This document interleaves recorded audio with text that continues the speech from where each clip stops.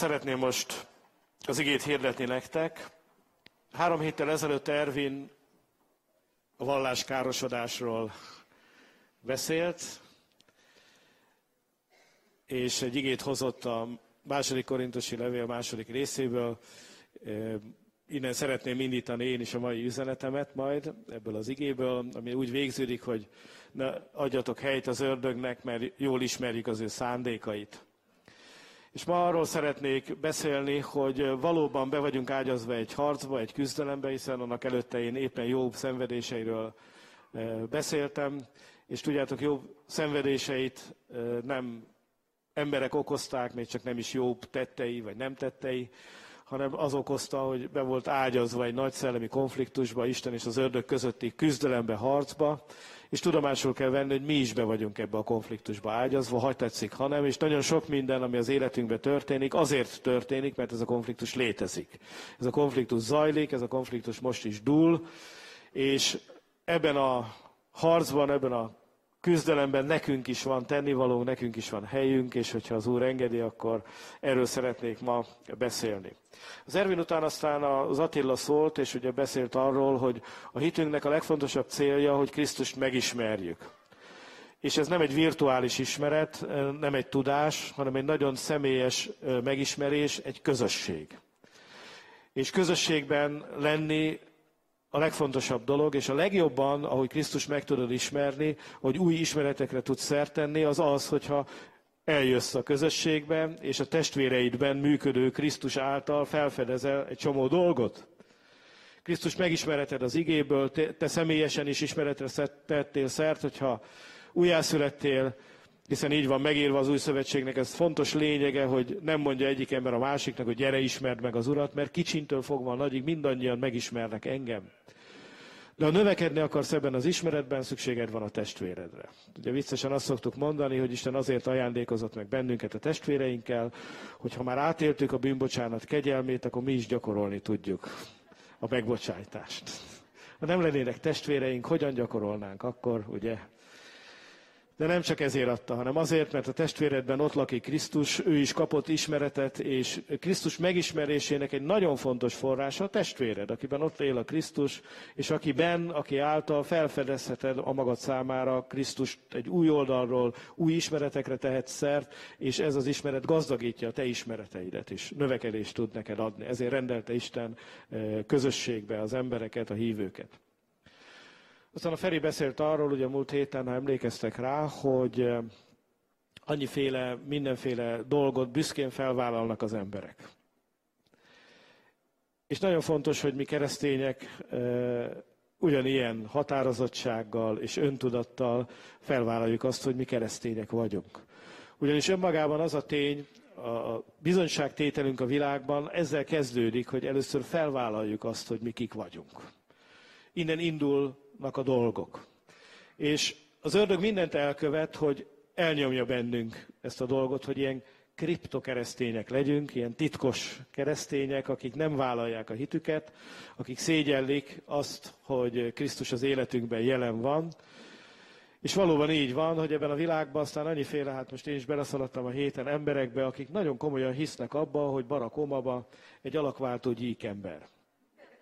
De egyetemi docensek, meg nem tudom, hogy micsodák, komoly emberek vannak köztük, és ez a szent meggyőződésük, ez a vallásuk, hogy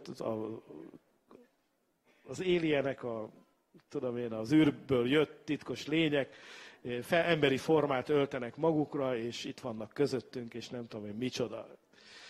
Szóval az emberek épületes nagy baromságokba tudnak hinni, és ezek az emberek is öntudatosan kiálltak, és elmondták, és megvallották a hitüket. Hát drága testvéreim, én azt gondolom, hogy a názereti Jézus, ha valaki, méltó arra, hogy bátran felvállaljuk, hogy ne szégyeljük őt, hanem hogy kiálljunk mellette. Amen? Így van.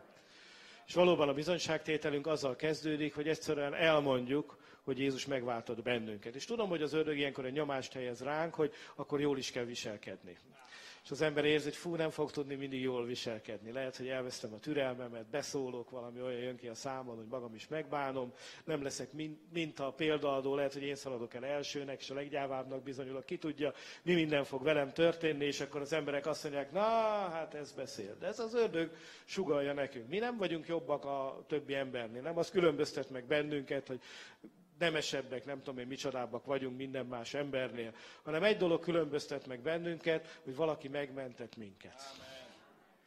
És amikor gyarlók vagyunk, esendők vagyunk, akkor ez a valakihez szaladhatunk. Tudjuk, hogy hol van a bűnbocsánatnak a helye. Tudjuk, hogy ki az, akibe belekapaszkodunk. Tudjuk, hogy ki az, akihez oda mehetünk a sebzett lelkiismeretünkkel, aki megvigasztal és aki meggyógyít bennünket.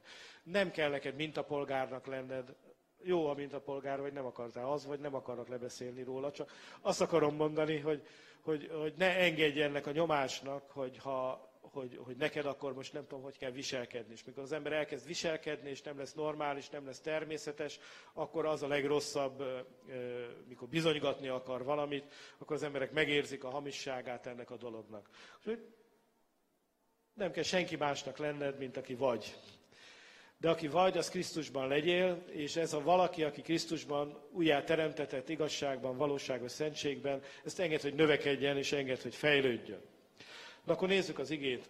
A 2. Korintusi levél 2. részében beszél Pál apostol ugye az ördög szándékairól, amit állítólag mi jól ismerünk, de tényleg jól ismerjük, tehát pontosan tudjuk, hogy mit szeretne. És az egész szövegkörnyezet, hogy érthető legyen, hogy itt miről van szó, ugye arról szól, hogy Pál apostol megígérte a korintusiaknak, hogy ellátogat hozzájuk, de maga helyett csak egy levelet küldött. És miután beszámol arról, hogy Efézusban épp csak, hogy megúzták azt, hogy mártírhalált kelljen halnunk az Úrnak a nevéért, ezért most már elhatározta, hogy tényleg el is megy Korintusba, és kicsit mentegetőzik a levél miatt, amit küldött. De azért volt szükség erre a levélre, mert azt mondta, hogy hát le akartam nektek írni, hogy vannak közöttetek azért olyan emberek, akik nem jól csinálják a dolgokat.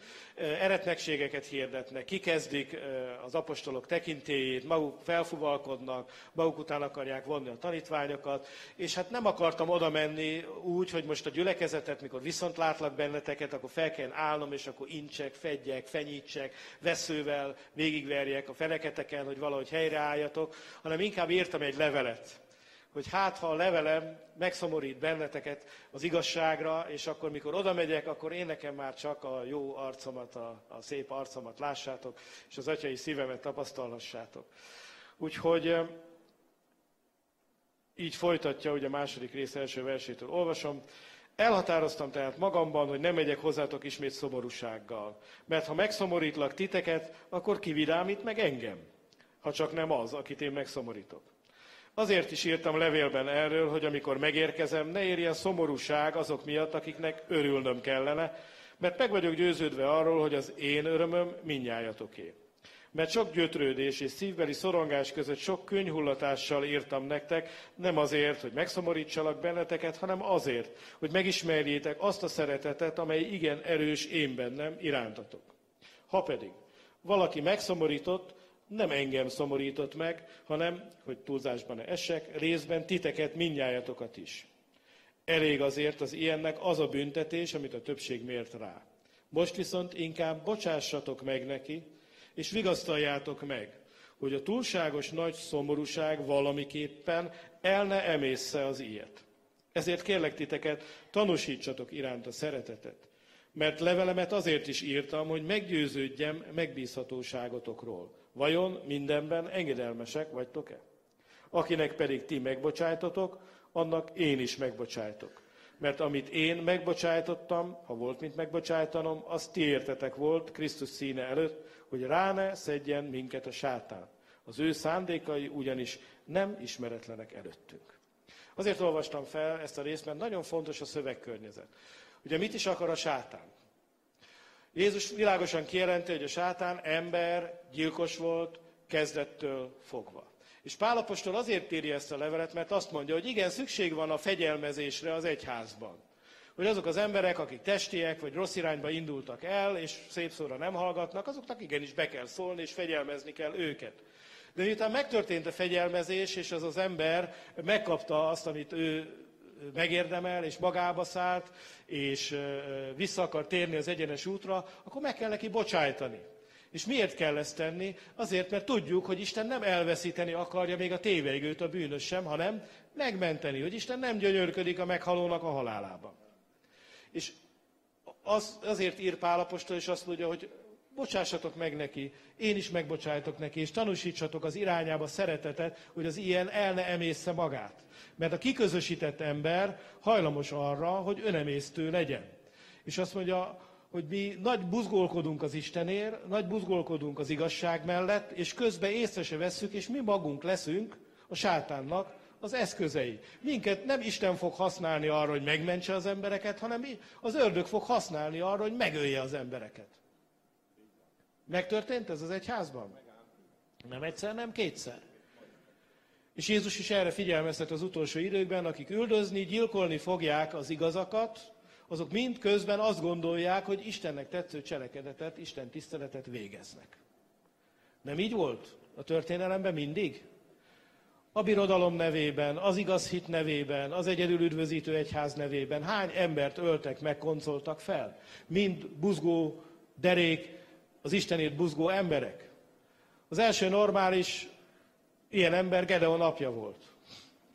Gedeonnak azt mondta az Úr, hogy nyírja ki az aserát, a hamis bálványt, és akkor elment a városába. Gedeon nappal nem merte megcsinálni, de éjszaka megtette, és levágta a szent berket, és ledöntötte a bálványokat, és akkor az emberek mentek az apjához, mert az apja volt, Gedeon apja volt az aserának a papja. És mondták neki, hogy nagy baj van, a szentélyt elpusztította, lerombolta valaki, és hát tudták, hogy Gedeon az, és akkor most adj ki, hogy megöljük.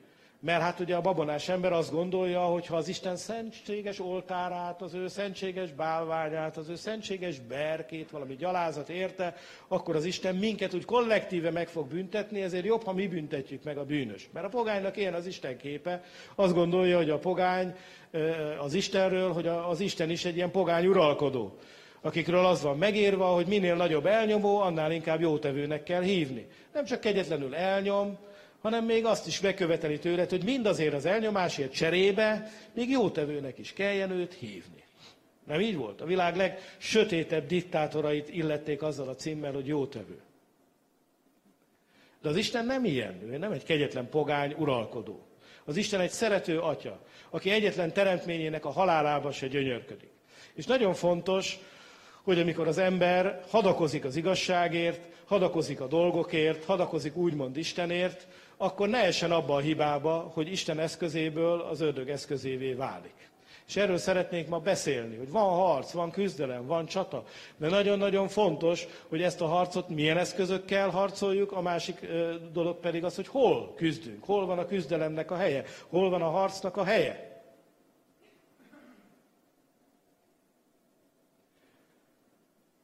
Talán emlékeztek a Rómeó és Júliára, Shakespeare megvan, van akinek megvan. Oké. Ugye ott van egy ilyen jelenet, hogy a szerelmesek azért halnak ott a halomra a végén, mert nem jut el az üzenet Rómeóhoz, mert azt egy barát viszi, és akkor az meglátogat egy ilyen leprás, vagy pestises embert, és mikor kiderül, hogy pestis van, akkor őt is befalazzák a házba, bezárják, kész vége. Mert akkor a ragályok ellen nem tudtak más módon védekezni, csak úgy, hogy egyszerűen azokat az embereket hagyták meghalni, és hermetikusan lezárták a városrészeket, és minden dolgot elégettek. Ugye borzasztóan féltek a fekete haláltól, a pestistől, meg ezektől a dolgoktól, és ez volt a gyógymód. Úgy tudták a betegséget megállítani, hogy a beteget is elpusztították. De Isten nem ilyen orvos.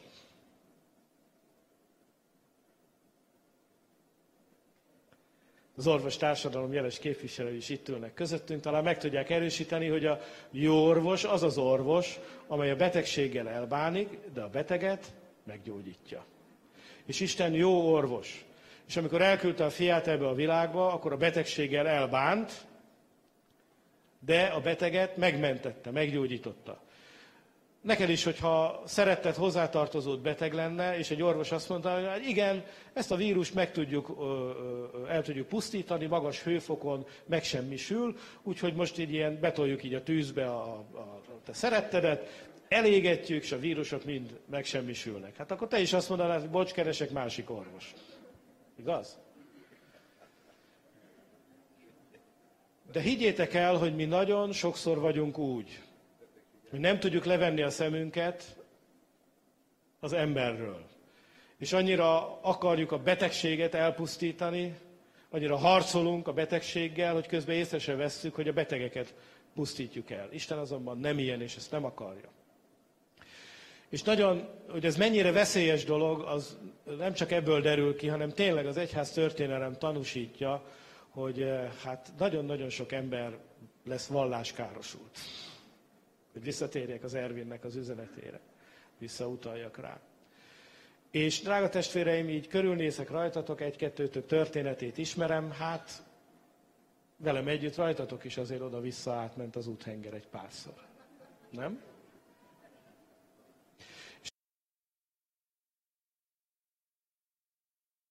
Pont azon a helyen talált meg az ördög bennünket, és sebzett meg az ördög bennünket.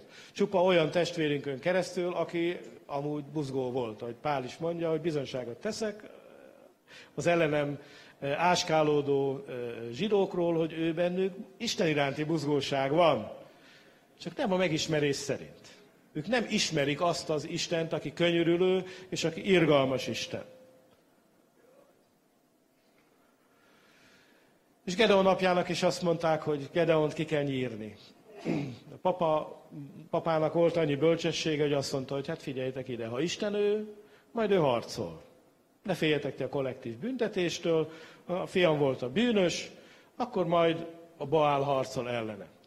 És akkor meg is az Ofra beliek, a falusiak megelégettek ezzel a magyarázattal, és elnevezték Gedeont Jerub-Baálnak. Harcoljon vele a Baál. És minden nap felkeltek, na hogy van Jerub-Baál? Utolérte már a büntetés? Megkapta az izét? Várták, hogy valami történik fog vele, hogy Baál végre példát statuál rajta, és hát, drága testvéreim, én az egyházban járva kelve is, hogy bemegyek az egyik felekezetbe, az haragszik a másik felekezetre, és akkor várják, hogy rossz hírek jöjjenek, hogy végre az ő igazuk kiderüljön. És képzeljétek el, Gedeonnal se történt semmi ilyen. Éppen ellenkezőleg. Hiába hívták Jerub-Baálnak, nem történt, nem nyerte el a föld, nem betegedett meg, nem ment tönkre, semmi ilyen nem történt, sőt, az Isten megjelent neki egy második alkalommal is, és elküldte őt szabadító. És ez a Gedeon 300 emberrel legyőzte azt a midianista sereget, akivel senki nem mert szembeszállni. Akik rendszeresen jöttek fosztogatni, rabolni az aratás idején, mindent elszedtek az emberektől, és ezzel a hadsereggel ő 300 emberrel szembe szállt, és le is győzte őket. És Isten azért mondta, hogy figyelj ide, az a pár ezer ember, aki veled van, az túl sok. Hogyha ezzel te legyőzöd őket, akkor az emberek azt fogják mondani, hogy a mi kezünk szerezte ezt a győzelmet. Úgyhogy én 300 emberrel akarom ezt a munkát véghez vinni. És Isten megcselekedte, megcsinálta, véghez vitte. És az emberek meglátták, hogy nem, hogy Baál nem állt rajta bosszút, hanem Isten felemelte őt annyira, hogy utána azok az emberek, akik várták ennek az embernek a tönkremenetelét, azok az emberek jöttek és azt mondták, legyél király fölöttünk. És királlyá akarták tenni Gedeont. De Gedeon ezt elutasította, és azt mondta, hogy az Úr a ti királyotok, én nem akarok Istennel versengeni, és nem akarok arra a helyre belépni, ami az Isteni. Harc tehát van, és küzdelem tehát van. De nagyon fontos, hogy a harc és a küzdelem ne ragadjon el bennünket abba az irányba, hogy mi magunk Isten eszközeiből a sátán eszközei legyünk. Hogy átverjenek bennünket, hogy miközben azt gondoljuk, hogy mi az Istenért harcolunk, és az Isten dolgaiért hadakozunk, mi magunk az embergyilkos eszközeivé tudjunk válni. Jézus, amikor a hegyi beszédben tanított, akkor azt mondta, hogy nem azért jöttem, hogy eltöröljem a törvényt, hanem azért, hogy betöltsem.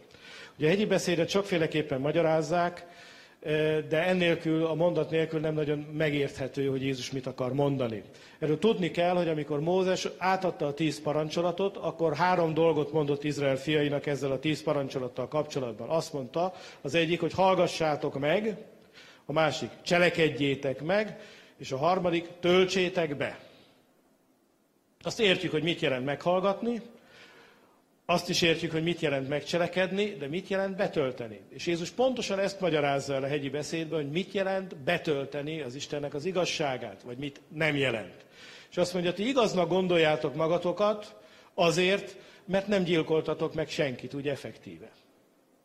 De a szívetek tele van haraggal, tele van gyűlölettel. Megszóljátok egymást. Semmire kellőnek hívjátok a másikat. Értéktelen embernek tituláljátok a harmadikat. A negyedikre meg egyenest azt mondjátok, hogy a Gehenna fia. És Jézus azt mondta, figyeljetek ide, ti nem töltöttétek be a ne ölj parancsolatot. Lehet, hogy fizikailag nem döfted bele a kést, de a belső emberét meggyilkoltad.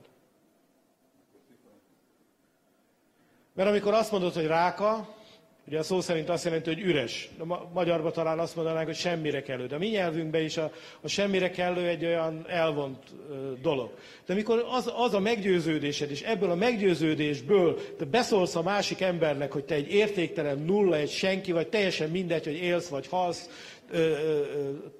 egy nulla, vagy az életed is értelmetlen, és te egy senki vagy, és ezt közvetítjük az emberek felé, akkor bizony megöljük a belső emberüket. És azt mondja Jézus, ez ugyanolyan gyilkolás, mint hogyha beletözted volna a tört. Mert igen, meghallgattad, hogy ne ölj, igen, meg is cselekedted, hogy ne ölj, de nem töltötted be. Mert a gyilkosság nem ott kezdődik, mikor az emberek már gyilkolnak, hanem a gyilkosság a szívben kezdődik el. A haraggal, a gyűlölettel, a nehezteléssel.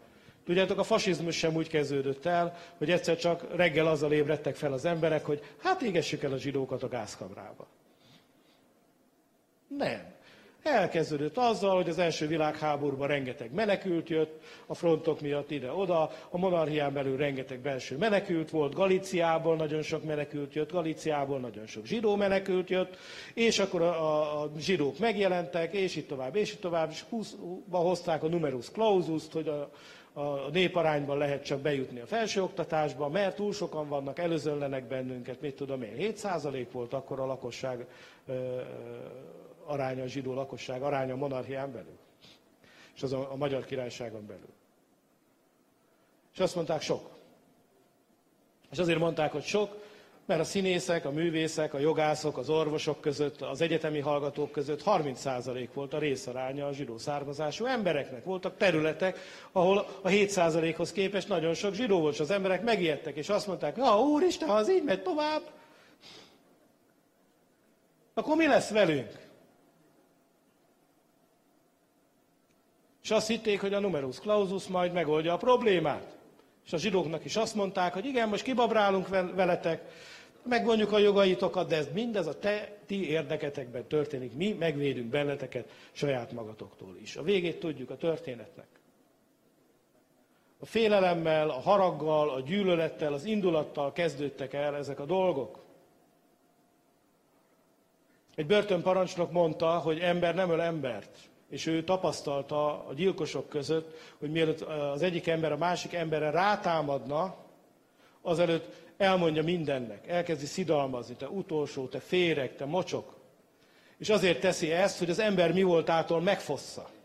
Mert az ember nem öli meg a másik embert, csak a férget meg a mocskot öli meg.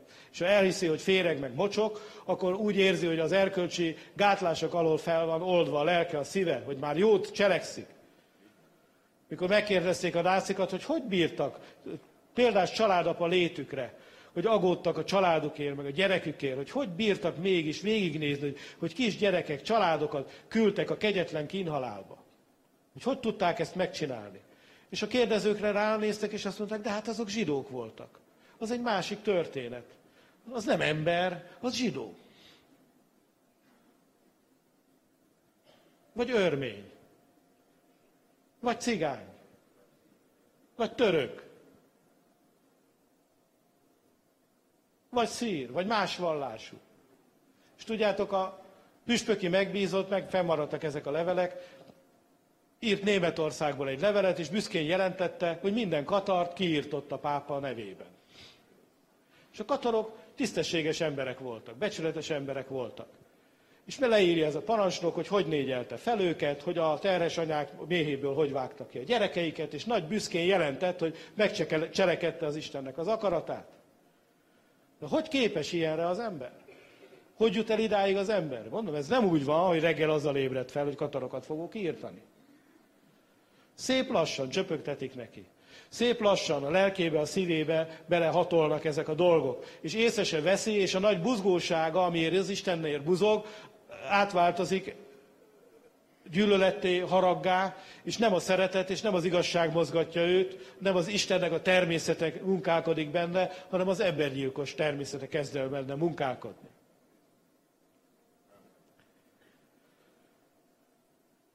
Az Efézusi levél 12. részében, ami a mai igém, és mindjárt odalapozok, 6.12-ben. 6. rész 12. versében, köszönöm. Azon megírva, hogy nem test és vér ellen van tusakodásunk. És mit jelent ez? Vitatkoznak, akik veszekednek, akik fenyegetnek, akik bajt, keserűséget okoznak. De egy hívő embernek tudnia kell, hogy nem az emberek ellen harcolunk. Soha nem az embereket akarjuk elpusztítani. Soha nem az emberek ellen harcolunk. Ha csak ezt az egyszerű pici igazságot megjegyzed ma, akkor már nem éltem hiába. Rengeteg halálnak elejét lehet venni, ha csak ennyit megjegyzel, hogy bár te embereket fogsz látni, akik ordítoznak veled, akik bántanak, akik elnyomnak, akik visszaélnek a hatalmukkal, de soha nem az ember a te ellenséged. Oké? Nézzük meg akkor az Efézusi levelet. 6. rész, 12. vers. Az is nagyon érdekes, hogy az apostol eljut idáig, hiszen az Efézusi levél egy nagyon talányos levél, meg kell nektek mondjam őszintén, mégpedig azért talányos, mert Pálnak a levelei nagyon szívhez szólóak. Ő nagyon közvetlenül írt azoknak, akiket közelről ismert. Márpedig ő Efézusban eltöltött legalább 3 évet. És ennek ellenére az Efézusi levél egy rideg levél, nincs benne szinte semmi személyes. Nem üdvözöl senkit személyesen, mint hogyha idegeneknek írna. Sőt, úgy tűnik, hogy a levél olvasói nem is ismerték Pált nagyrészt személyesen. Sőt, Pál sem ismerte őket igazán. És most nem akarnék ebbe belebonyolódni, de én azt gondolom, hogy ez azért van így, mert Pál azt írta ugye Timóteusnak, hogy elfordultak tőlem az Ázsia beliek mind. És Pál a halál előtt nem sokkal már olyan gyülekezetnek ír, amelyik mégis kapcsolódott ő hozzá. Azok, akikkel ő együtt harcolt, küzdött, azok elfordultak tőle. És olyan embereknek ír Efézusba, akik a fő áram ellenére továbbra is ragaszkodtak Pálhoz és a munkatársaihoz. De ugye ez csak a találgatás része. És 6 fejezetből áll az Efézusi levél, az első 3-ban Pál egy titkot nyilatkoztat ki. És ez a titok, ez tulajdonképpen nem más, mint az, hogy ugye sok minden van, de én most 2 szeretnék kiemelni. Az egyik az, hogy mindaz, ami Jézussal történt, az azokkal is megtörtént, akik Jézus Krisztusban vannak. Ahogy Jézust az Atya jobbjára ültette, úgy ültetett mindenkit, aki Krisztusban van, a jobbjára. Ahogy az Atya minden létező áldással megáldotta a Fiút, és mindent örökül hagyott rá, úgy áldotta meg minden létező áldással azokat, akik Krisztusban vannak. És így tovább. Minden, ami Krisztussal megtörtént, mindazokkal is megtörtént, akik Krisztusban vannak. És ez kell, hogy az identitásunkat, a keresztény identitásunkat meghatározza. A másik nagy titok, amiről ott beszél az apostol, az pedig az, hogy bár az új szövetséget Isten Izrael házával kötötte, hiszen így mondja Jeremiás próféta, hogy a napok múlva új szövetséget kötök Izrael házával. Mégis ebbe a szövetségbe a pogány népeket ugyanúgy beemelte, mégpedig egyenjogú tagokként. Nem tesz különbséget az egyházban Isten zsidó és nem zsidó között, férfi és nő között, ilyen etnikum és olyan etnikum között. És aztán utána a 4. részben ezt taglalja, hogy amikor megkeresztelünk valakit, akkor egyféle keresztséget alkalmazunk mindenkire. A görögöt ugyanazzal a keresztséggel kereszteljük meg, mint a zsidót. Az örményt ugyanazzal a keresztséggel kereszteljük meg, mint a magyart.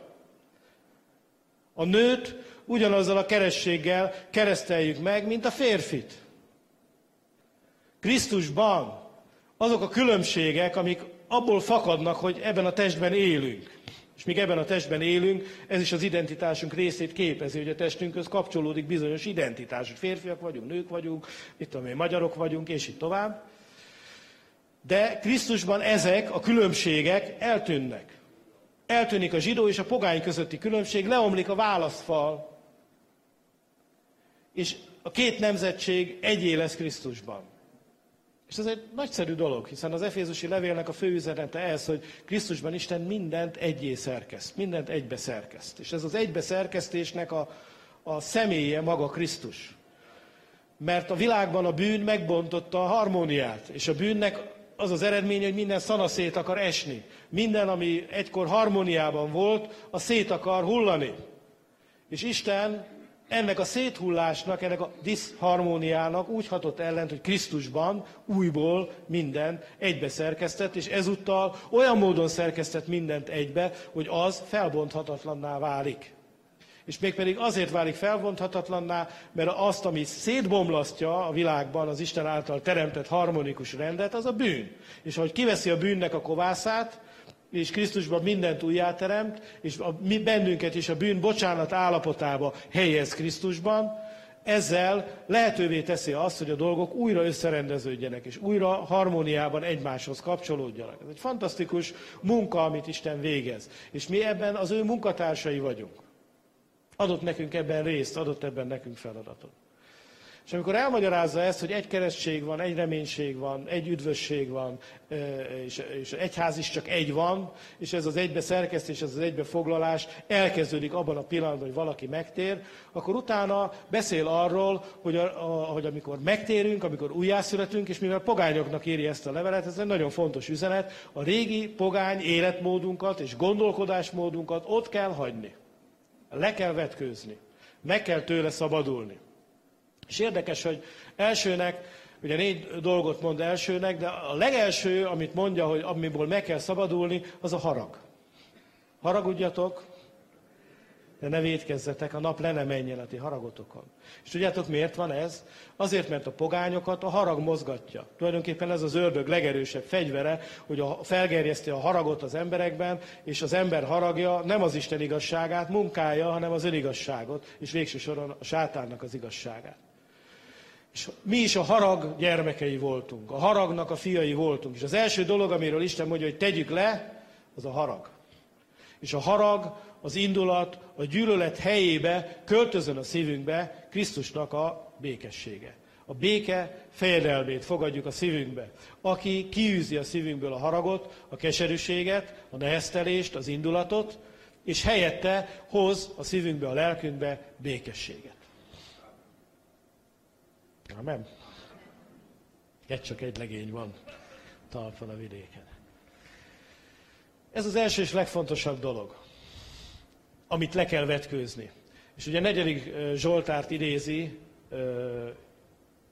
ide, mert a 4. Zsoltár egy különleges Zsoltár. Ezt akkor mondta Dávid, amikor Absalom elől menekült. Ugye a 3., 4., 5., 6., 7. Zsoltár, ez az 5 Zsoltár ebben az időben keletkezett. És Dávid, ezek mesiási zsoltárok. Sok mesiási vonás van bennük. És itt is ez egy mesiási rész, egy mesiási szakasz, a mesiás szól hozzánk, és azt mondja, hogy haragudjatok, de ne engedjétek, hogyha megharaguztok, hogy a harag vétekre vigyen benneteket. Mert a harag egy olyan belső indítatás, belső indulat, ami az ember cselekvésre serkenti. És amikor a harag cselekvésre serkent, ez a fajta harag, akkor az mindig törvénytelenségbe visz téged. Mert ez nem Istennek az indulata, nem a szellemnek a vezetése, a szellemnek az indulata benne. Márpedig azok az Isten fiai, akiket Isten szelleme indít, igaz? Ezt fel kell ismerned, tudnod. És azt mondja, hogy beszéljetek a szívetekkel az ágyasházatokban, csillapodjatok le, várjátok az Urat, és bízzatok benne. Ugye ezt így fordítja át, hogy a nap nem menjen le a haragon, ne feküdjetek le haraggal. Miért fontos ez? Mert gyakorlatilag miről beszél? Ugyanarról, ami Jézus a hegyi beszédben, hogy ne engedd meg magadnak azt a luxust, hogy a haragot tápláld a szívedben. Ne engedd meg magadnak azt a luxust, hogy haragot táplálod a szívedben. Mindig fog érni bennünket olyan dolog, ami bennünket haragra ingerel. És két dolgot tehetünk a haraggal. Vagy hagyjuk, hogy a béke fejedelme lecsillapítsa a szívünket, vagy pedig megengedjük ennek a haragnak, hogy ezt tápláljuk magunkba. Édesgessük magunkba. Engedjük, hogy ez mint egy kovász az egész szívünket megkeresztel, és akkor már gondolatunk, az érzéseink, a terveink, a szándékaink semmi másról nem szólnak, csak az, hogy amire a harag bennünket vezet, hogy azt kivitelezzük. És így van, többnyire azért, mert azt hiszük, hogy igazunk van. És nem vesszük észre, hogy az ördög markába kerültünk. Na jó, tehát innen indulunk el, és csak az első dolog után 10 dolgot mond összesen, amiből meg kell változnunk. Amiből pogány módon gondolkodtunk.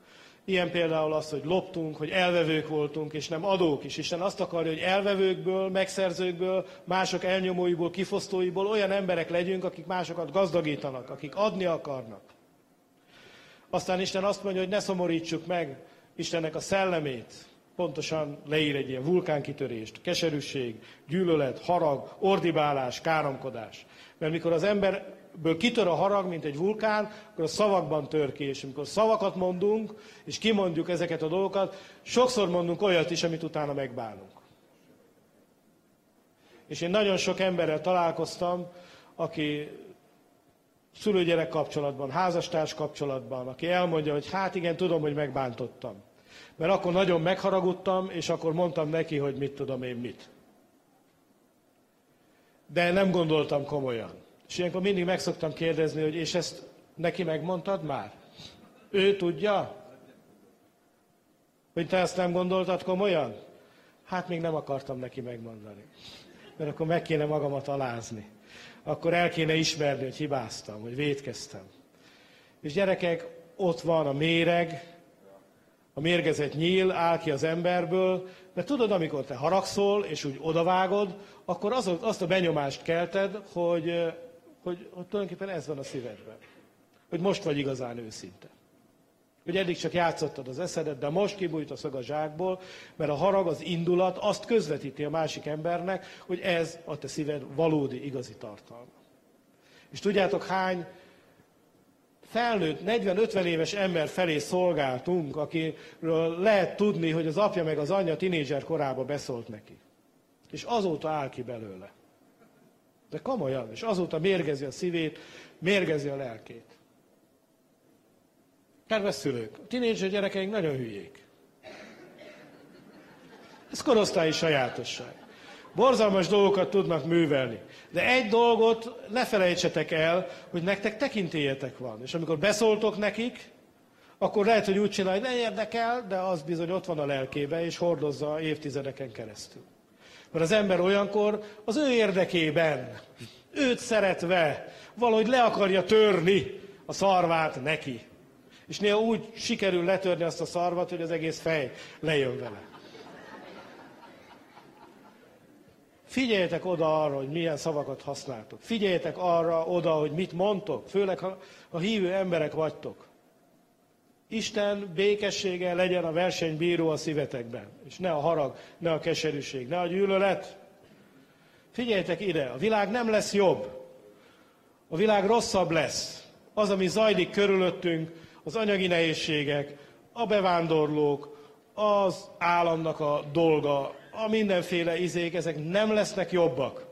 És ezért az emberek mindig haraggal lesznek teljesek. És a pogányok szíve meg fog telni haraggal, meg fog telni indulattal. És az ördög mindig fog támasztani nagyokat mondó szájakat, akik ezt a haragot, ezt az indulatot valahova fókuszálják, ahova az ördög fókuszálni akarja. Fognak jönni torgyánjóskák, meg fognak jönni más nagyszájú emberek, akik képesek az emberek haragját összegyűjteni, és valamire ráfókuszálni. És ez egy másik ember lesz.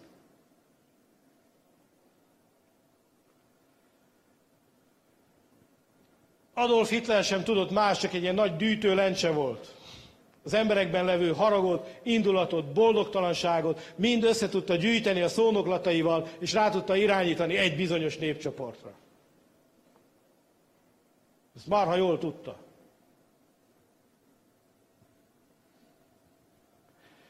És az emberek akkor sem vették észre magukat, amikor már véres volt a kezük.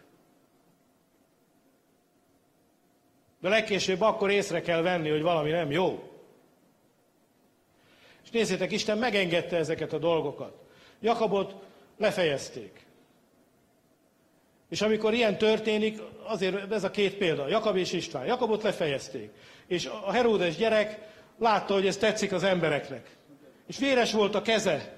És látta, hogy ez ilyen populáris dolog, hogy az embereknek ez tetszik. És bár ő utált volt, azt gondolta, hogy na így belophatja a nép szívébe magát. Ez a populizmusnak a lényege, hogy azt mondjam, amit az emberek hallani akarnak, amire a fülük viszket, azt kiszolgáljam. És akkor ő azt gondolta, ó gyerekek, hát az így van, akkor fogjuk el Pétert, és bedugta a Pétert a tömlőzbe, mondta, jó, az ünnepet azért ne rontsuk el, de utána majd kivégezzük őt is. És Isten megállította. Jakabnál nem állította meg, mert akkor legkésőbb az embereknek észre kellett volna venni, hogy emberek, ami eszménk, ami igazságunk, jól fel egy gyilkosokká tett bennünket. Mikor olvassuk a János levélben, hogy szeressük egymást, de ne úgy, mint Káin. Szerette, ugye 1 János 3.16 talán, János 3.16, 1 János 3.16. Szeressük egymást, de ne úgy, ahogy Káin szerette Ábelt. És az ember úgy van vele, hogy hát, jaj, nem már. De figyeljetek, olyan gyorsan Káin lesz belőlünk. Valami hihetetlen. Kibújik belőlünk a Káin. És tudjátok, amikor megölte a testvérét, akkor Isten meglátogatta Káint, és kérdezte tőle, mi van a te testvéreddel? És Káin egy cinikus választ adott az Istennek. Ugye mi úgy fordítjuk, hogy őrzője vagyok-e én az én testvéremnek, de valójában nem ezt mondta teljesen, hanem azt mondta, hogy én vagyok-e őrzője az én testvéremnek. És ebben a kérdésben az volt benne, hogy nem nekem kellett volna őt őrizni, hát a te liblinged, a te kedvenced, nem te dolgod lett volna, hogy megőrizd? Én vagyok-e az őrzője? Na? Mire ment Ábel az Isten félelmével? És tudjátok, Herodes is így volt. Kedvét lelte a vérontásban, és Isten megállította őt. Kihozta Pétert a börtönből, és aztán intézkedett róla, az angyal odaállt mellé, és az első adandó alkalommal, mikor felfuvalkodott, elintézte a csávót. És ugyanez volt Istvánnal, és az ellenpélda meg Pál, aki még akkor Saul rabbi volt. És Istvánt megkövezték. Nem volt ellene vád, és tudjátok, mindig ez van, hogy ha nincs érv, akkor van hangerő. Minél hangosabban ordít valaki, annál jobban lehet tudni, hogy elfogytak az érvei.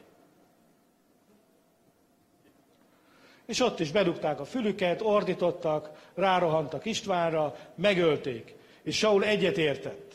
De végig a lelkiismeretében dolgozott ez a dolog. És ebben volt a különbség Saul és a Heródes között. Hogy a Heródes gyerek élvezte, hogy gyilkolhat. Ráérzett az ízére, és Isten ezért megállította. Sault pedig megrendítette a gyilkosság. Saulnak eszébe jutott, hogy véres a keze. És Sault a lelkiismerete döfködte, szurkálta. Úgyhogy elég volt az Istennek azt mondani, mikor eljött az ideje, hogy ne rugódozz többet az ösztöke ellen.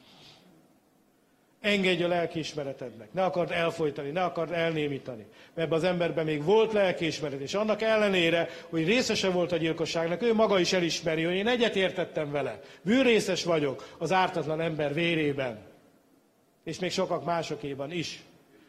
De azt is mondja Pál, hogy Isten azért tette ezt a dolgot épp velem, hogy mindannyian megtanuljuk, hogy nincs reménytelen eset. Hogy ne a látszat szerint ítéljünk. Hogy lehet, hogy épp a legvéresebb üldöző, a legvéresebb szájú ember lesz az, aki aztán meg fog térni, és a leghatékonyabb munkatársa lesz Istennek az egyházban. És nem adott nekünk Isten erre belátást.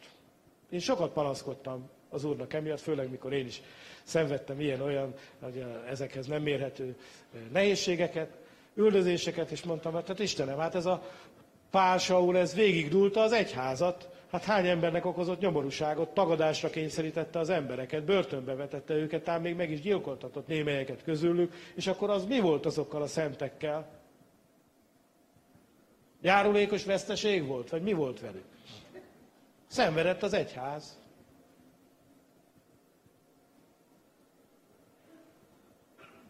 És tudjátok, a Biblia azt mondja, hogy mi erre lettünk elhívva. Úgy olybá tekintenek minket, mint a vágójókat.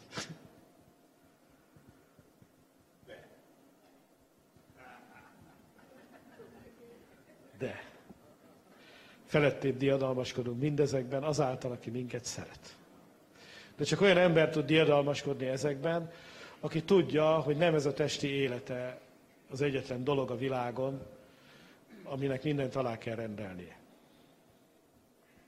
Vannak ennél nagyobb dolgok is.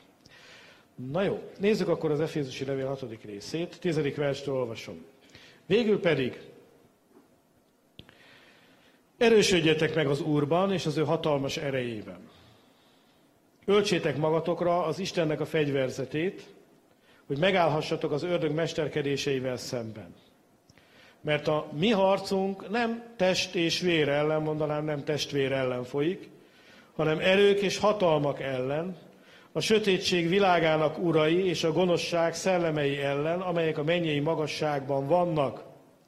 Éppen ezért vegyétek fel az Isten fegyverzetét, hogy ellenállhassatok a gonosz napon, és mindent leküzdve megállhassatok. Álljatok meg tehát, felövezve derekatokat igazság szeretettel, és magatokra öltve a megigazulás páncélját. Felsorozva a lábatokat a békesség evangéliuma hirdetésének a készségével. Vegyétek fel mindenképpen a hit pajzsát, amellyel kiolthatjátok a gonosznak minden tüzes nyilát. Vegyétek fel az üdvösség sisakját is, és a szellem kardját, amely az Isten beszéde. Minden imádságotokban és könyörgésetekben imádkozzatok mindenkor a szellem által.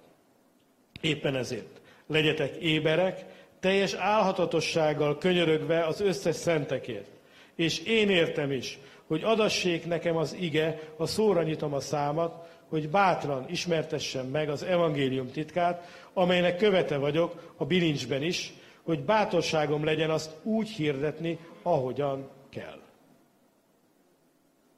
Van tehát harc. És minket úgy szocializáltak, szuper karizmatikusokat, hogy a harc a magasságban van. Ott vannak a gonosz szellemek, fejedelmességek, hatalmasság, a sötétség világbírói. De a szöveg nem ezt mondja, ha figyelmesen megnézed. Nem azt mondja, hogy harcoljatok a magasságban levő szellemek ellen, hanem a hangsúlyt oda teszi, hogy nem test és vér ellen van tusakodásunk, vagyis hogy nem az emberek a mi problémáink, hanem tudnunk kell, hogy az embereket fogva tartják olyan erők, amelyek a magasságban vannak. Hogy az emberek nem önmaguktól gonoszok, hanem azért gonoszok, mert mozgatja őket valami. És ez a valami a magasságban van. És ott van egy hierarchia és mindenféle dolog. De tudjátok, ez egy teljes félreértése az igének, amikor azt tanították nekünk, hogy a magasságban kell ezért tusakodni. Az emberrel nem kell foglalkozni, hanem menni kell a démonnak. És űzni kell. És akkor, hát hogy kell űzni? Hát Jézus kiűzte az emberekből a démonokat, csak hogy azok a démonok az emberekben voltak, nem a magasságban. Hoppá! Na de hát démon, kiűzöm belőle, innen a testiből kiűzöm, akkor a magasságból is kiűzöm. És űztük, kötöztük, és mindenfélét csináltuk. És mondom, én nem akarom bántani azokat, akik ezt csinálják, mert van ennek haszna. De nem történik semmi a magasságban. Az a baj. És amikor ezt túlzásba viszik, akkor az ember, nem a magasságban történnek a dolgok. Tudod, hol történnek a dolgok? A szívedben, meg az elmédben, meg a lelkedben történnek a dolgok. A csatatér a szíved, a csatatér az elméd. És ez az ige nem arra tanít, hogy te küzdjél a magasságban levő démonokat, csak azt mondja el, hogy ők ott vannak. De a küzdelem itt van, meg itt van. És a küzdelmet te nem tudod azzal folytatni, hogy azoknak a démonoknak beszólsz, mert nagyon nem érdekeli őket az, hogy te mit dühöngsz itt a földön. Isten nevében.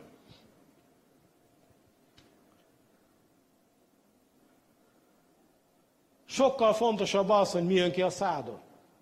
És Pál is azt mondja, hogy két dologra kell hangsúlyt tenni, amikor fel akarjuk öltözni Istennek a fegyvereit. Az egyik az identitásunk, hogy helyes identitás. Tudjuk, hogy kik vagyunk. A másik, hogy tudjuk, hogy mi a küldetésünk, hogy mi a dolgunk. A túszejtőhöz tudom ezt hasonlítani. Amikor, mit tudom én, egy félre sikerült bankrablásba tuszokat ejtenek, akkor kivonul a rendőrség nagy erővel. És bár lenne ereje hozzá, hogy elpusztítsa a túszejtőt, de a túszokra való tekintettel tárgyalnak, meg steppelnek, meg mindenfélét csinálnak, mert cél az, hogy a túszoknak ne essen semmi bajuk. És ezért bocsátkoznak a mindenféle időhúzásba, meg dolgokba. Pedig volna erejük hozzá, hogy frontálisan megtámadják ezt az egész történetet. És itt is erről van szó, hogy amikor te szembe találod magadat a nehézségekkel, emberekkel, mert embereket fogsz látni, akik ellenállnak, akik nem engednek az evangéliumnak, akik üldöznek téged, akik bármi rosszat hajlandók rólad elmondani. Amikor szembe találod magad az emberekkel, akkor tudnod kell, hogy ők egy nagyobb dolognak a foglyai. Ezt a nagyobb dolgot, azt az eszmét, azt a vallást, azt a bálványimádó izét, azt valahol kitalálták az ott folyik, ezek a fejedelemségek, azon vannak elfoglalva, hogy újabb és újabb eszméket gyártsanak, amivel az embereket fogva tartják. Az összes vallás, az összes bálványimádás, az összes mágia, az összes hazugság, az összes eszme, a szocializmustól, a materializmuson át, a nem tudom én micsodáig bezárólag, mind ott született a második égben. Ma nagyon szeretik az emberek az összeesküvés elméleteket. És mindenki gyanúsít mindenkit, hogy kiesküdött össze a CIA, a KGB, a luggerek, a fuggerek, a Rothschildok, a nem tudom micsodák, és imádjuk ezeket az összeesküvés elméletet. Babonás világban az emberek hiszékenyek lesznek, és imádják ezeket a féligasságokból összetákolt marhaságokat, és még azt is elhiszik, hogy Obama tulajdonképpen egy gyíkember. Hát az eszem megáll, gyerekek. De komoly emberek hisznek ebben. És igen, van összeesküvés, de nem ezek az emberi összeesküvések, ezek nem tudnak semmit, higgyétek el. Nincs az az emberi szervezet, amely képes volna ezt az egész világot a tekintetével átfogva, a nagy raffinált. Ott az égben, ott készülnek a hazugságok. És ott olyanokat tudnak kitalálni, ami embernek eszébe nem jutna. Van összeesküvés ott fenn. A fejedelemségek, a hatalmasságok, az élet sötétségének a bírái. A sötét erők, ott folyik az összeesküvés. És ők találják ki azokat a vallásokat, meg azokat az izmusokat, amikért az emberek hajlamosak egymást gyilkolni és ölni.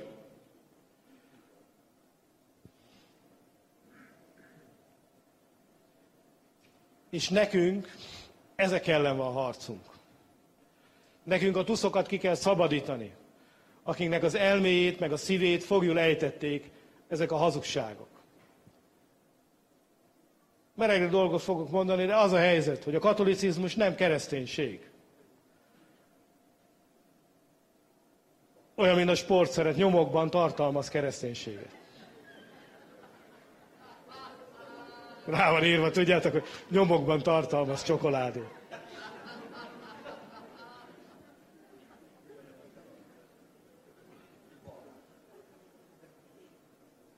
Egy beteg, antikrisztusi vallási rendszer, ami elhiteti az emberekkel, hogy Isten nyugdíjba vonult, és minden hatalmát átruházta egy földi helytartóra, és az bármit csinál, az rendelkezik az isteni jogosítványokkal.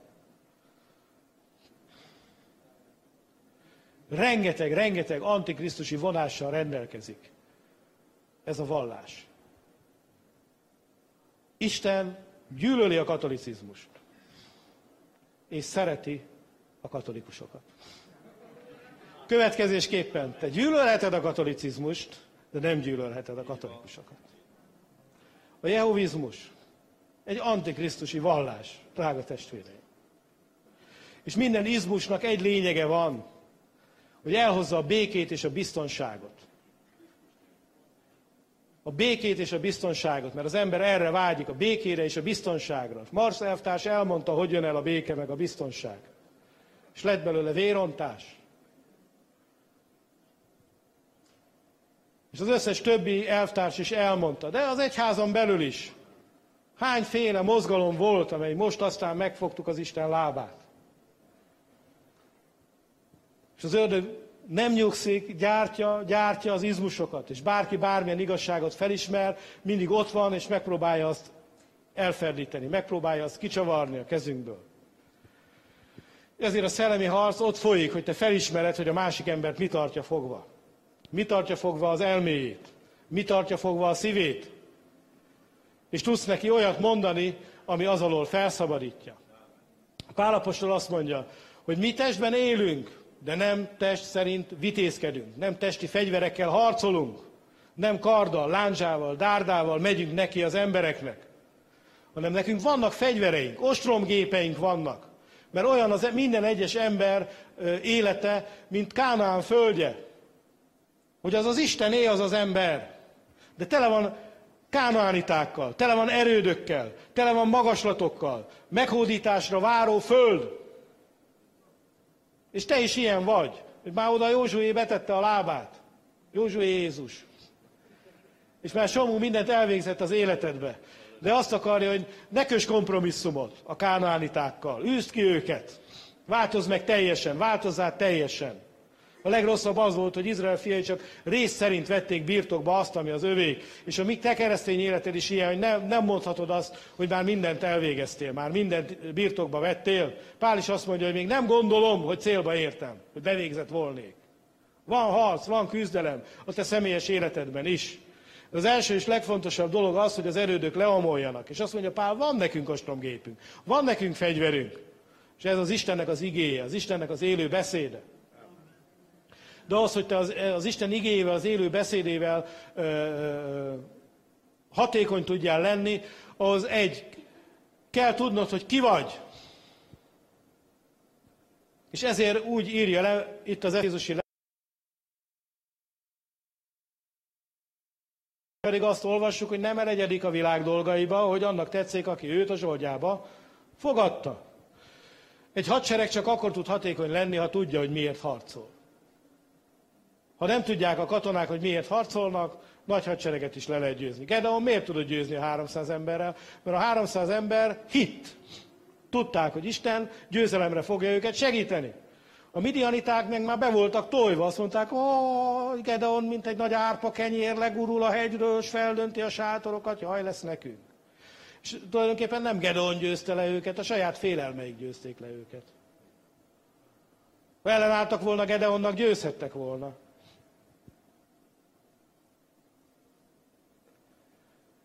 És te is fontos, hogy tudjad, hogy ki vagy. És az első és a legfontosabb dolog, amit itt ugye az első 3 dolog, amit mond, az első az igazság szeretete. A második a megigazulás. A harmadik a készség. Jó, mondjuk együtt. Igazság szeretete. Megigazulás. Készség. Na. Ezek nem a magasságban vannak, drága testvérek. És nem is valami olyan fegyverre kell gondolni, hogy van egy ilyen szellemi páncél, és akkor azt a szellemi módon így magadra aggatod. Ezek nem így működnek. Hanem úgy működnek, hogy te igazságszerető ember kell, hogy legyél. Kell, hogy letedd a voksodat az igazság mellett. Az igazság pedig az, amit az Isten igéje kijelent. Isten az igazságot az igében bízta ránk. És neked ahhoz, hogy igazságszerető ember lehess, ahhoz igeszerető embernek kell lenned. És ha igazság ismerő ember akarsz lenni, akkor ige ismerő emberré is kell válnod. Nem megy másképpen. És szeretned kell az igazságot, és az igazság mellett újból és újból ki kell állni. Sokszor csak kicsiben kell kiállni az igazság mellett. De ezek a kis kiállások az igazság mellett mind erősítik a szívedet, a lelkedet, az identitásodat. A másik dolog a megigazulás. Az, hogy megigazultam hitáltal, és békességem van Istennel. Mert az ember, ha a cselekedeteire néz, elbizonytalanodik. De ha arra néz, hogy amit Isten tett, akkor tudja, hogy az egyszer mindenkorra megtörtént, egy tökéletes áldozattal, visszavonhatatlanul meg vagyok váltva, és Isten engem a hitem alapján lát igaznak. Mindig kikezdi az ördög. És hogyha azt sikerül kikezdeni, akkor nincs, akkor elbizonytalanodsz. És úgy vagy vele, hogy hát Istenem, hát ki vagyok én? Egy senki vagyok. És a harmadik a készség. És minek a készsége? Az, hogy kész vagyok a bennem élő reménységről bizonyságot tenni. Az evangélium hirdetésének a készsége. Hogyha adódik rá lehetőség, akkor élek ezzel a dologgal. Lesznek olyanok, akiket Isten arra hív el, hogy elmenjenek és utat törjenek és hirdessék az evangéliumot.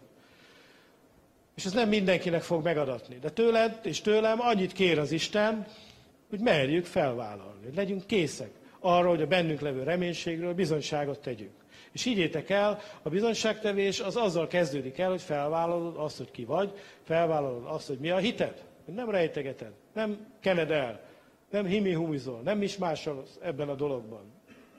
Amikor megkérdezik, akkor azt mondod, hogy igen. És nagyon sok lehetőséged lesz bizonyságot tenni. Mert a pogányok között forgolódsz, akkor meg fogják tőled kérdezni, hogy te miért nem csinálod? Te miért nem úgy beszélsz? Te miért nem mész velük a kicsapongásnak ugyanabba az árjába? És akkor te mondhatod azt, hogy jaj, most náthás vagyok, jaj, hát nem is tudom, nem érek rá. Kelheted a dolgokat, de elmondhatod, hogy azért, mert én más értékrend szerint élek, és azért élek más értékrend szerint, mert ez történt az életemben, és már is ott vagy a bizonyságtevésnél. Megteheted. Így kezdődik a dolog. És a következő, amit mond, hogy mindenképpen vegyétek fel a hitnek a pajzsát, amellyel a gonosz tüzes nyilait megoldhatjátok. A hit pedig arról szól, hogy bízzatok Istenben. Ugye a 4. Zsoltárt idéztem, hogy csillapodjatok le, az ágyas házaitokban beszéljetek a szívetekkel, ne engedjétek, ne tápláljátok magatokba a haragot, hanem legyetek tűzoltók. Szentlélek tüzét meg tápláljátok. Ne szomorítsátok meg Istennek a szellemét. És utána azt mondja, hogy csillapodjatok le, és bízzatok az Úrban. Tudjátok azt, hogy nincs Isten tudta nélkül semmi, hogy a fejetekről egy hajszál sem esik le anélkül, hogy Isten arról ne tudna. Amen. Hogy ami veled történik, az nem valami véletlen baleset, hogy Isten éppen félrevonult, nem nézett oda, hanem te sok verebecskénél drágább vagy. És ha engedi Isten ezeket a dolgokat megtörténni, akkor is az Úrban bízzál. Ne akard a kezedbe venni az irányítást azokon a területeken, ahol az irányítás Istené. Ez a hitnek a pajzsa, a bizalom, hogy nem veszítem el a bizalmamat az élő Istenben. És ezek mind-mind védekező fegyverek, ez még nem a támadás részei, ezek téged védenek, téged oltalmaznak. És mondom, ez a harc hol folyik? A megigazulásért folytatott harc hol folyik? A szívedben és az elmédben. Hogy amikor bűnösnek, nyomorultnak, elvetettnek, Istentől eltaszítottnak érzed magad, akkor ez egy érzés. Tudod, hogy ez nem az igazság. És különösen azok, akik intuitív emberek, azok ilyenek, hogy hajlamosak az érzéseikről azt hinni, hogy az maga a valóság. De az érzéseink nem a valóságot tükrözik nagyon sokszor. Azt hiszed, hogy te szomorú vagy, akkor mindenki szomorú. Ha rosszul érzed magad, akkor a nap se sütött ki rád. Ha te elvetettnek érzed magad, akkor Isten haragszik rád. Ha te haragszol valakire, akkor azt gondolod, hogy Isten is haragszik rá. Ez nem így van. Az érzéseink nagyon sokszor becsapnak bennünket, egyáltalán nem biztos, hogy a valóságot tükrözik. Csak egy érzés. És igen, mikor szidnak, szidalmaznak, rád telepedhet egy érzés. Pláne a testvéreid szidnak. Vagy a családtagjaid szidnak. Mert emberek vagyunk, van szellemünk, van lelkiismeretünk, össze vagyunk kapcsolva, még akkor is, amikor fizikailag nem látjuk egymást. És amikor ő benne forr az indulat, akkor te érzel valamit abból az indulatból. Benned is érzéseket hoz létre az az indulat. De ez nem azt jelenti, hogy neki hatalma van az életedet kormányozni. Ez csak egy érzés. És ha te az érzésnek ellenállsz, és azt mondod, hogy én nem engedek ennek az érzésnek, hanem az igazságnak hiszek, akkor rajtad van a megigazulásnak a melvasa. De ettől van rajtad, nem attól, hogy te a magasságban nem tudom, hogy mit csinálsz. A magasságban, figyeljetek, én annyi démont űztem, de komolyan, hát ez 11 évig szakiparos voltam ebbe a történetben, démonlistákról, űztem a démonokat. Nem tudsz olyan démont mondani, amit én ne kötöztem volna, ne űztem volna. És nagyon sokszor éreztem azt, hogy felszabadulok. De a felszabadulást nem azt okozta, hogy a magasságban bármi történt volna. A felszabadulást az okozta, hogy ellenálltam ennek a rossz beteg érzésnek, ami rám akar telepedni. De ellen lehet állni zsoltárokkal, szellemi énekekkel. Ellen lehet állni úgy is, hogy az ember nem pótcselekvésekkel áll ellen, hanem valódiakkal. Nem a levegőt vagdossa, hanem tényleg oda nyom, ahol fáj. És én erre hívlak benneteket, mert az egyház sajnos elment, a mi szeretett karizmatikus egyházunk elment ebbe az irányba. Összejövünk, konferenciákat tartunk, az albán légvédelemmel megfenyegetjük a magasságban levő szellemeket, aztán megveregetjük egymás vállás, mint aki jól végezte a dolgát, hazamegyünk. De a szánkat ki nem nyitnánk, bizonyságot nem tennénk.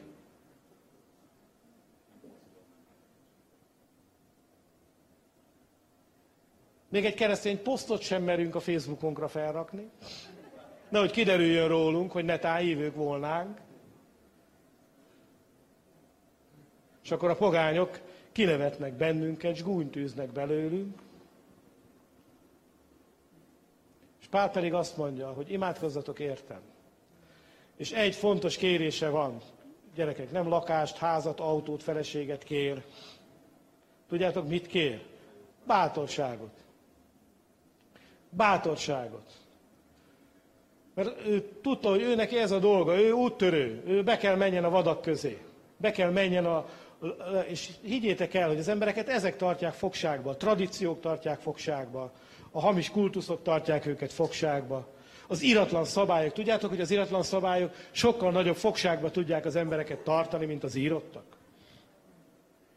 Bemész egy népcsoport közé, most volt egy testvér, csak illusztrációnak mesélem el, mondta, hogy Kanadában vannak indiai gyülekezetek, ahol újjászületett keresztények vannak, akik megismerték az Urat, de a gyülekezetek még mindig a kasztok szerint rendeződnek.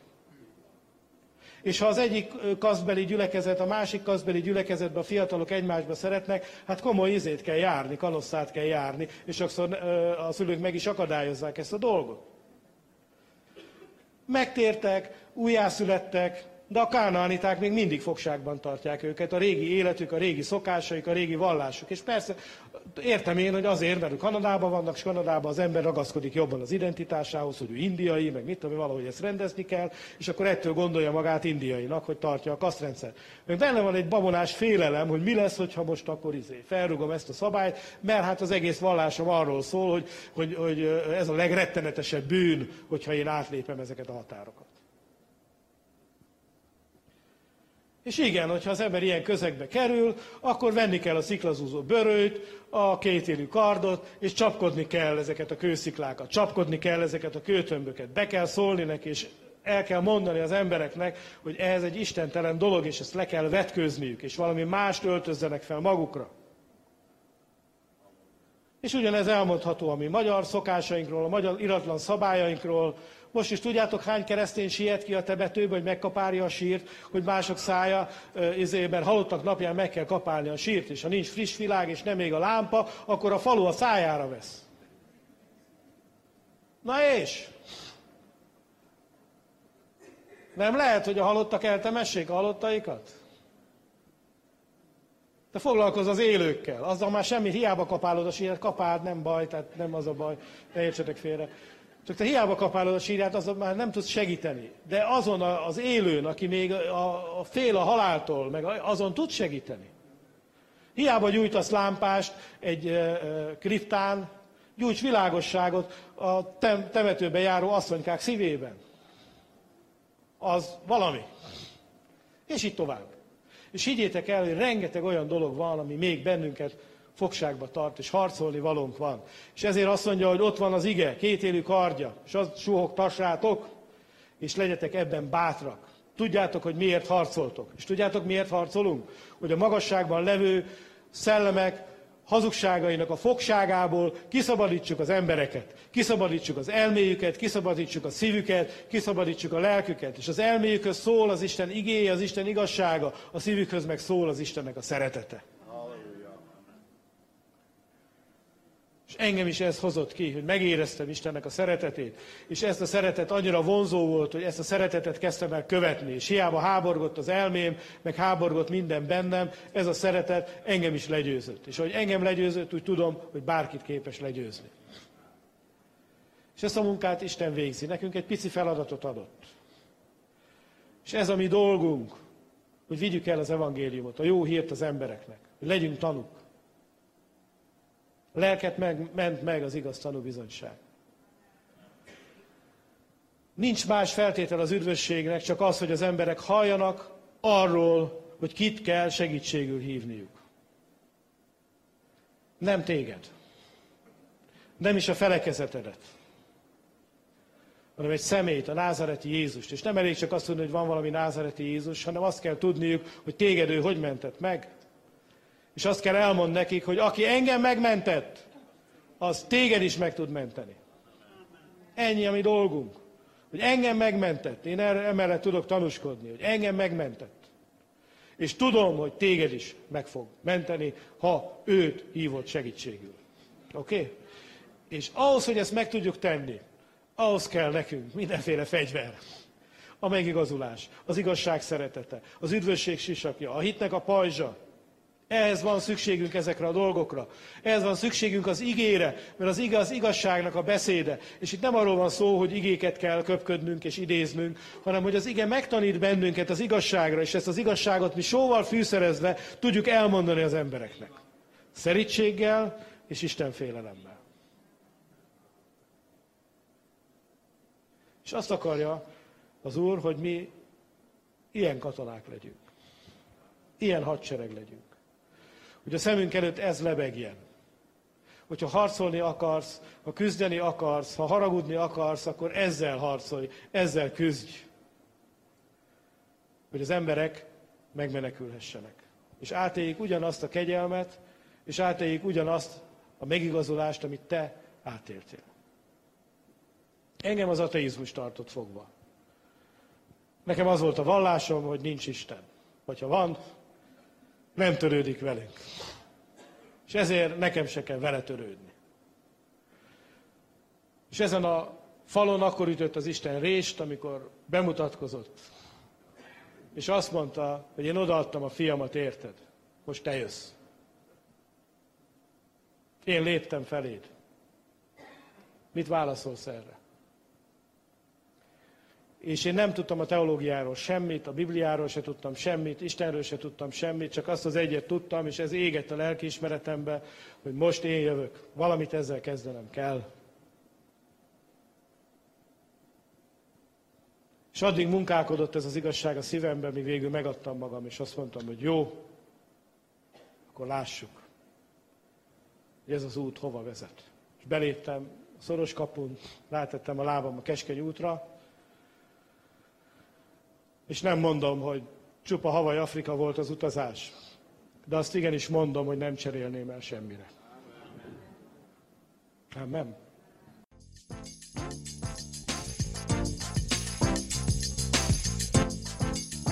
Kedves hallgató! Ha kérdése, észrevétele van az elhangzottakkal kapcsolatban, kérjük keresse fel a Budapesti Autonóm Gyülekezet honlapját www.bpa.hu vagy írjon címünkre 1078 Budapest, Murányi utca 61. Köszönjük figyelmét!